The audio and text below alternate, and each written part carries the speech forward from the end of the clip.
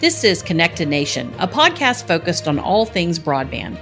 From closing the digital divide to improving your internet speeds, we talk technology topics that impact all of us, our families, and our communities.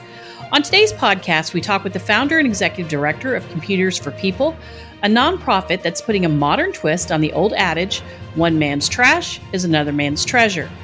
Learn how the group is using that idea to close the digital equity gap, the lesson the pandemic provided local leaders that can be used anywhere, and what the nonprofit's founder is asking you to do today. I'm Jessica Denson, and this is Connected Nation. I'm Jessica Denson. Today we're talking with Dylan Zajac, who is the founder and executive director of Computers for People, a nonprofit working in northern New Jersey and the New York City area. Welcome, Dylan. How are you doing today? I'm doing great, Jessica. Thank you for having me on. We are excited to talk with you today. I know you do some amazing things in your area, so let's get down to it. You have kind of a unique story regarding how Computers for People came to be. It really began as an entrepreneurial effort. Is that correct? Yeah. So back in 2018, I think it was, me and my friends would go to different thrift shops, and my friends knew a lot about how to fix computers while I knew a lot about selling stuff on eBay. So we kind of worked together, and we would go on the train to all these different thrift shops around New York City and buy computers that were very cheap, and we would negotiate with thrift stores on buying those computers, and then we would take them home, fix them up, and put them on eBay and sell them, and we just made some money that way. But through this effort, and also we saw from our parents and their companies, they would throw out tons of electronics and computers. So through these efforts, I saw how many computers were being thrown away each year. And then my stepmother works in a nonprofit, and we were talking about how all this e-waste is being thrown away, and how there's actually a massive gap where people need technology, and it's very expensive to purchase computers.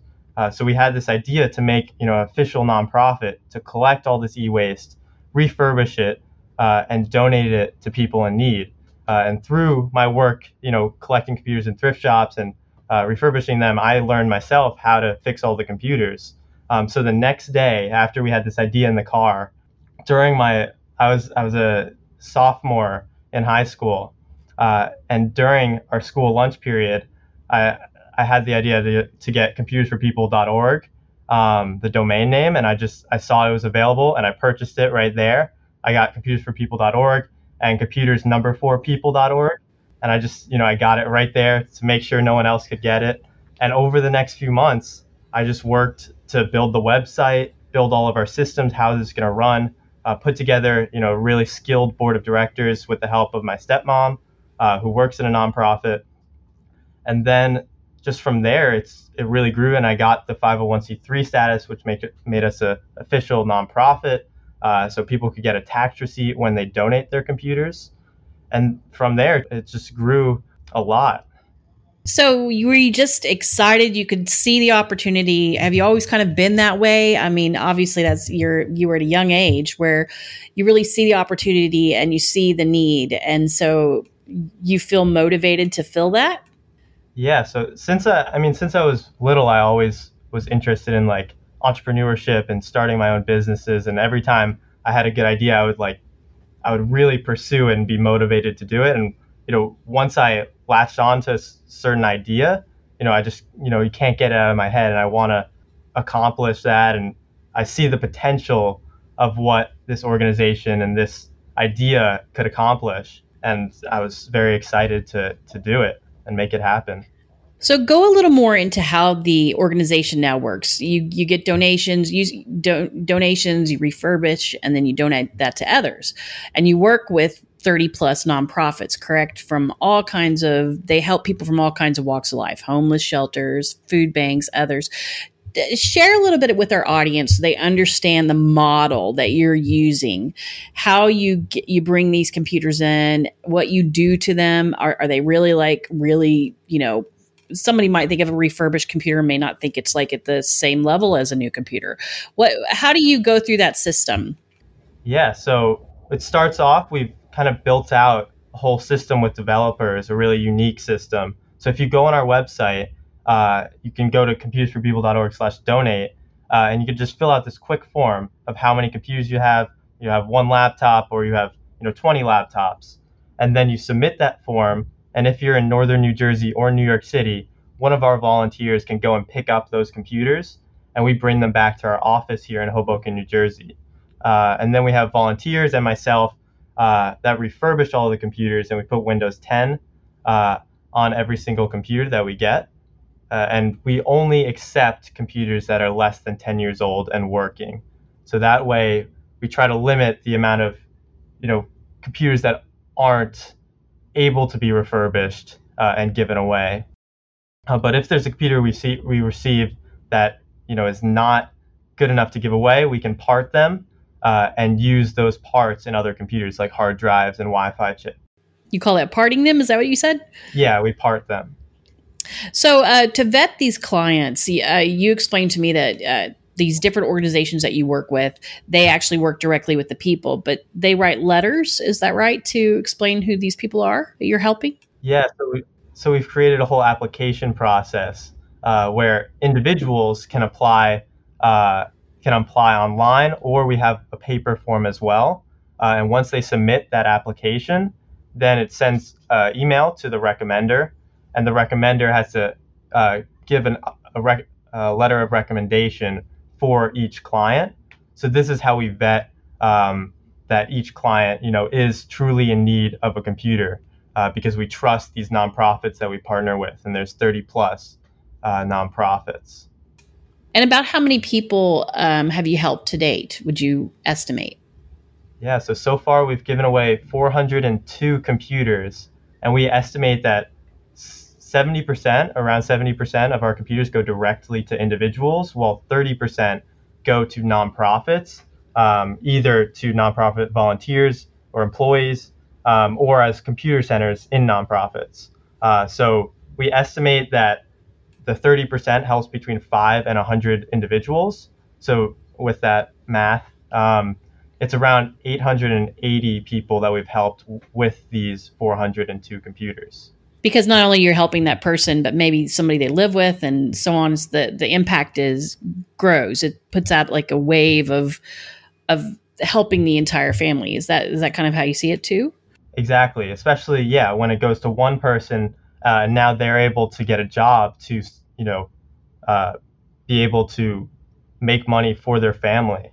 And also with the nonprofits, where it's like a volunteer or counselor can now have a computer to work with all of their clients. So yeah, it's the ripple effect of impact. Thank you. That's the word I was looking for, ripple effect.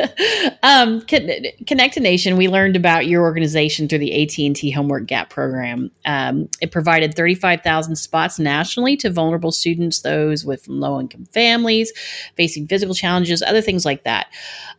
Connect a Nation administered that program, and through it, you applied and received 50 hotspots and free internet service from AT&T. Share a little bit about how that was used. We were really impressed with how well prepared and a lot of the great things that your organization is doing. Can you share a few details about one or two of the nonprofits that those went to?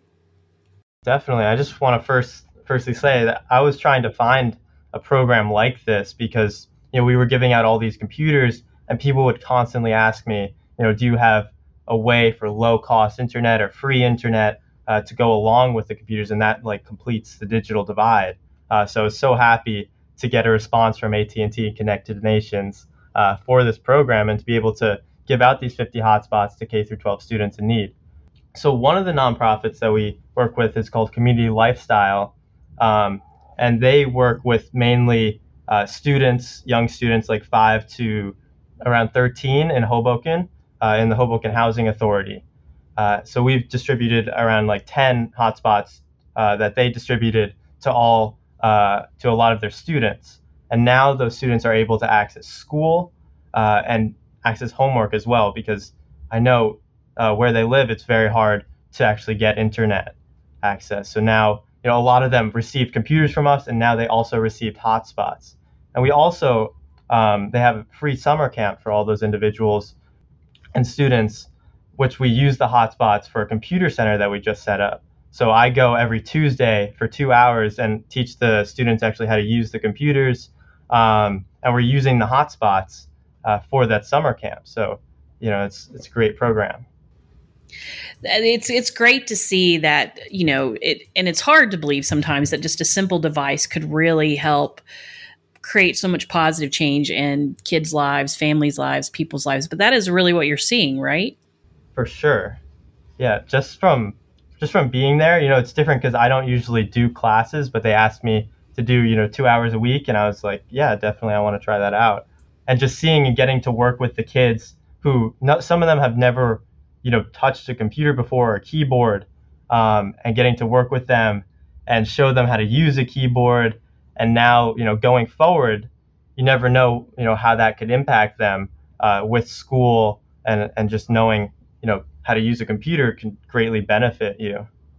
Yeah. And I think a lot of people, even those that listen to our podcast, would say, wow, they haven't ever touched a computer. And can you imagine the disadvantage that would put these kids at to never have that experience? So that's a wonderful thing to see happening.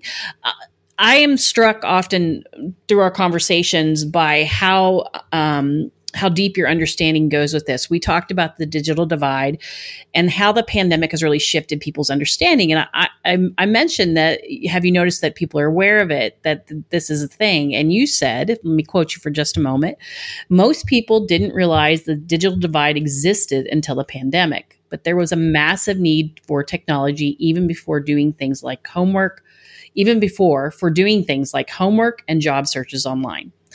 So there was already this, you were aware of this, people working around you were aware of it. Explain how the pandemic has really changed others' awareness and understanding, especially when it comes to how local leaders are responding to this need. For sure. I mean, to be honest, I didn't know the term digital divide existed before the pandemic. I just never thought about a term or heard about it, really. So once the pandemic happened, I saw like New York Times and all these different newspapers posting about the digital divide and how all these students don't have computers to access school. I'm like, wow, that's what we're doing because we started in 2019, way before the pandemic. How do you think local leaders are more receptive to your mission now after the pandemic? Yeah, so now I get to partner with a lot of the local electeds that really help me out, especially with fundraising and finding partnerships to help us, bridge the digital divide. And it's great because our organization, I feel is like one of the only organizations in the New Jersey and New York City area that's really, bridging the digital divide that I've heard of, and that especially our local leaders, when I tell them about this and about the digital divide, it comes into their mind and they're, oh wow, yes, this is definitely an issue. So, it's great to be able to do that. You mentioned earlier that you were a sophomore in high school, about 15 or 16 years old when you started this. What advice can you offer others, young or older, who would like to do something positive like this to address this problem in their communities? Yeah, so I mean, you really just have to, from being in a community and living in a community, you can tell by asking others, where is the true need and how can I help? And that might be, volunteering at a nonprofit or volunteering at a school, doing tutoring help. But if you want to really start your own, you have to find, idea that's different and a solution to a problem. And I've talked to a lot of young leaders. Now I'm part of two different organizations. One's Riley's Way and Peace First, that motivates and supports young leaders to do initiatives in their communities. And through that, I've seen that, there's so many different ideas and so many young leaders that are stepping up and tackling different issues in their community. So, through those organizations that can support you and finding an idea that you're really motivated to, find a solution for, you can definitely make a change. That's great advice. And meanwhile, for you, the need for technology really persists. Right now, you have, or last we spoke, you had about 150 to 200 people waiting for a desktop computer, or laptop, or tablet. How can people help fill that need? Yeah, so right now we have a very limited supply of tablets and laptops because those come in and out very quickly. So people can definitely help us, fill all the need on our waiting list and all the approved applicants by if you have a laptop sitting in your closet or you have a company that you work for that, is getting rid of all their laptops or tablets, you can let them know that Computers for People exists and you just go to computersforpeople.org/donate and submit all those computers. We wipe all of the hard drives and we pick them up if you're in northern New Jersey or New York City. So if you have computers to donate, that would be amazing, and they will all go towards a good cause. I will put a link to the website in the description of this podcast for the benefit of our audience. Now that you've graduated, Dylan, you told me that you have even more time to devote to the program. What are your hopes for the future of the organization? Yeah, so the one thing is I'm going to college in August, late August. So I've been growing the organization, trying to fundraise enough to hire a couple, one program director and one computer technician to, really run the day-to-day programs in New York City and New Jersey, because I'll be in Boston. And then I'm hoping to, once everything is, secured and we're able to manage, the great need that we see right now with 150 people applying, once we're able to manage that need, I hope to spread out to other states really across the United States. And there's so many computers that are thrown out every day. Pallets and pallets of computers are thrown out. I'm told about this, but people just don't know that we exist yet, and they just throw out all these computers, and all this e-waste goes into the environment. So once we're able to get enough computers and manage all the need in different areas, then we could spread out, and maybe even one day we're able to handle the need so much that we can send computers globally, because there's so many places that the digital divide is like even greater in other countries. So being able to help all over the place and just growing the organization is my overall goal. It seems like you're really just limited by your imagination and motivation to really help people. Yeah, pretty much, I guess. You kind of touched on this a little bit earlier, but what your organization is doing is one piece of the puzzle. And when you were talking about the hotspots, you said you were really looking for somebody to fill that piece of the internet access or the internet service. So, what are the areas of the digital divide that we should really all work together on fixing in your mind? Yeah, so I mean, once Computers for People is able to fully manage the 1/3, which is devices and computers, there's the 2/3, the other part to really complete and bridge the digital divide is Wi-Fi hotspots and broadband, and the other is computer literacy training, because a computer is no good to someone that doesn't know how to use it and use all the tools on it. So I hope to partner with different organizations to have more Wi-Fi hotspots to give out to our clients, and also to start doing digital literacy training for all of our clients that receive computers. So that's my goal, and I'm working on maybe creating those different programs by partnering with other organizations. I hope to do that. That's great. And you mentioned that you were trying to do some fundraising. So I did want to give you an opportunity to talk about your upcoming fundraiser before I let you go. At this recording, it's late July, but you have a fundraiser coming up in August, correct? Yes, August 4th. Do you want to tell us a little bit about that? Definitely. Yeah. So we have a pretty big fundraiser event coming up August 4th from 6:30 to 9:30 p.m. at the Hoboken Pilsner House and Beer Garden. And this event, we're trying to raise enough money to hire a program director to manage our day-to-day operations, like I was talking about before. So we hope to get some sponsors and make enough money off the auction and donations to hire this program director for the next year. So you can go and buy tickets to the event if you're interested by going to computersforpeople.org/event. And I hope to see everyone there. That's wonderful. Well, Dylan, thank you so much for joining us today and for your work to help others. We really appreciate all that you're doing. Great. Thank you so much for having me. Again, we've been talking with Dylan Zajac, who is the founder and executive director of Computers for People, a nonprofit working in the northern New Jersey and New York City area. I'll put links to the organization's website and social media pages in the description of this podcast. I'll also include links to the fundraiser that Dylan mentioned. I'm Jessica Denson. Thanks for listening to Connected Nation. If you like our show and want to know more, head to connectednation.org or look for the latest episodes of Connected Nation on iTunes, iHeartRadio, Google Podcasts, Pandora, or Spotify.